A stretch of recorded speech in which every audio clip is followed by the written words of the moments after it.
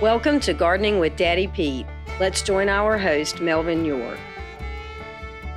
Well, hello, everyone. This is Melvin York, and you're listening to Gardening with Daddy Pete today. And over one of the questions that I get asked the most are about information or emails, or even when I'm out and doing some of the open houses, some of the customer appreciation days that I do at some of the stores that carry our products. And just like I was in Beaufort this weekend, and most of the question I had was, which soil for tomatoes and how do I grow a good tomato?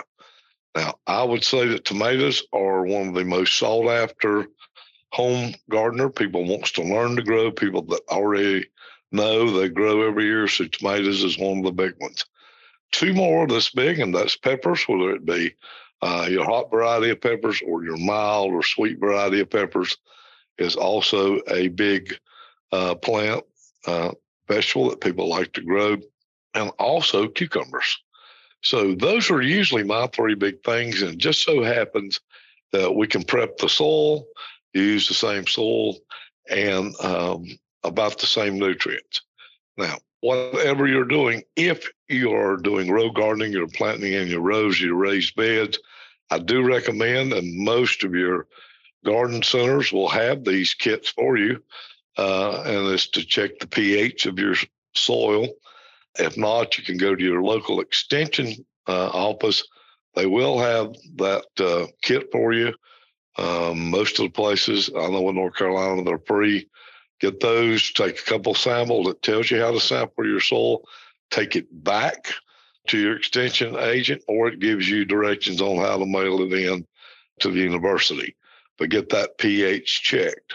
One thing it will also ask you on there, what crop are you growing? Whether it's tomatoes, cucumbers, peppers, or all three, or you're growing something else. When you're doing that, you're looking for a target pH. We're going to start with pH now because pH unlocks the soil so that the roots of the plant can uptake the nutrients. And that is a big key in getting anything to grow, and to grow properly and to grow healthy. Now, the way we do things like that is the pH, we go by numbers. 7 is neutral, okay? Anything below a 7 we call acid or acidic. Anything above 7, we call that more of alkaline, which would be more of the alkaline side. Now, keep in mind, 7 or below is acidic. There's a lot of plants that like acidic. For instance, blueberries, they like acidic soil. If you're looking at shrubs, azaleas are one that likes an acidic soil, somewhere around 5. They grow well in that.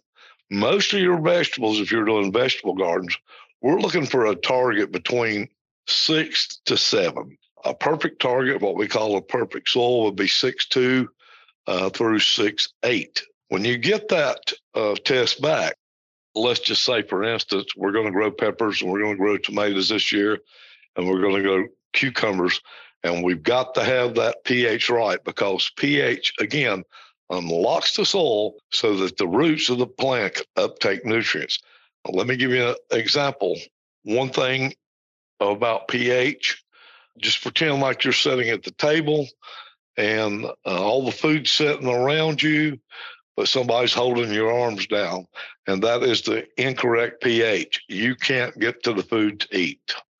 So, but with the right pH, your arms come up, you can get to the utensils, you can get to the plate, you can get to the food, and therefore you can start feeding yourself with nutrients for your body.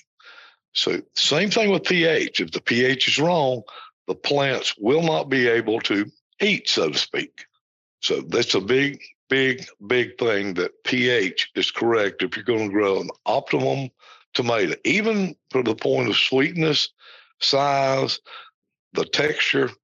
It's very, very important. So that is the number one thing. We get the pH right. All right, let's just say, for example, we're going to grow tomatoes. We're wanting to hit that target 6.2 to 6.8 pH. And we come back and our pH and add lime. Lime raises the pH. Now, it does it slowly. There's different types of lime, and different things you can do to raise that.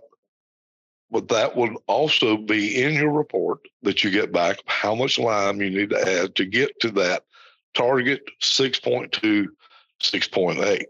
All right, let's go to the other extreme. Let's get it back and say, hey, I've got a 7.5. Again, too high, too low.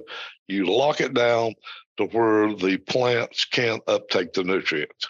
So in that case, one of the things they will probably recommend that you do if you want to lower the pH, you use sulfur, garden sulfur. And again, they will give you these recommendations. Now, that is the main thing that we do. We want to get our pH right. Next thing we want to do, if we have the right soil, and it doesn't make any difference if you're doing it in pots, if you're doing it in raised beds, if you're doing it in the garden. And that's why we have so many different mixes and so many different amendments at Daddy Pete. One thing you got to also consider too is drainage. We've got to have the organic. We want the nutrients there that you get from our organics, just like our Daddy Pete's composted dairy manure, which is used in each and every one of our products. So you want something with a little more drainage, you're out here in the clay, then you need our planting mix. And that would give you some more drainage because of the aged bark pines, but it also does have our dairy cow manure in it. You can do that. Say that you want to use our lawn and garden soil. Again, a good choice. Maybe your raised beds, you just want to freshen up the nutrients, give it some more organic matter in there. Your drainage is fine. Your pH, you're working on it. You're going to add to that. Then use our Daddy Pete's composted cow manure. Use our sandy loam topsoil. You want to add just a little bit of more drainage to there. So you go online at our website at daddypetes.com, and you can see these different mixes and what all they can do. And again, if you have a question, you can go and hit on our podcast there. It does have a place where you can ask me a question or send a comment in, and we'll get that to you. You shoot me an email, and I'll email you right back with whatever question you have. Get that soil sample, and let's look at that. Now, here's the thing about it. A tomato needs, just like a cucumber, and just like a pepper, regardless if it's hot or if it's sweet, needs to be in a good drained soil. They need to be in a soil that has some calcium added to it so we don't get blossom end rot on the fruit. Also needs to be evenly moist. And that's one reason that we always recommend that you kind of hill up that around that plant and let the dirt kind of feather off so the water will run off. Make sure you mulch that plant, and always, always, always water at the stem at the ground, never overhead water. I like to add some calcium to mine. I'll do it in the form of lime or even in the form of gypsum. If my pH is where I want it, I use gypsum. Gypsum's a great additive and does a lot more things. If you're doing it in the garden where you've got clay soil, gypsum's also a good clay buster. So you get the calcium, you get a little bit of sulfur there that's needed for vegetables, not changing pH because it's just a minute amount, and you will see a big difference in your tomatoes, your cucumbers, and peppers than you have in the past just by following these few simple things. Nutrient-wise is we can go online and we'll talk about the NPK, what's needed for that the next time. But right now, the main thing is to get drainage, get some organic matter, and get the pH right in that, whether you're doing it in the garden, row garden, you're doing it in raised beds, if you're doing it in pots, containers, doesn't make any difference. The pH has to be correct on your plants. Now, we were talking about tomatoes. If you get them too high or too low. Same thing works with that blueberry bush you set out too, and that's the reason we made our planting mix at Daddy Pete's. So we've got to keep that in that form of the pH lower. So, and that's what we're going for. Soil test for pH and nutrients is a must if you're going to grow optimum vegetables and fruit. Well, I really wish you would take just a few minutes and go, since you are gardening or starting out or you've been doing it for a while, go to our webpage. Like I said previously, it's just daddypetes.com. Once you get there, you can check out all of our line of products. You can see how long we've been around, since 1907. Gives you a brief story on where we're at. We're located in the heart of North Carolina, kind of next to the foothills. I'd say maybe a little more to the west side of North Carolina, but we've been hanging around since 1907.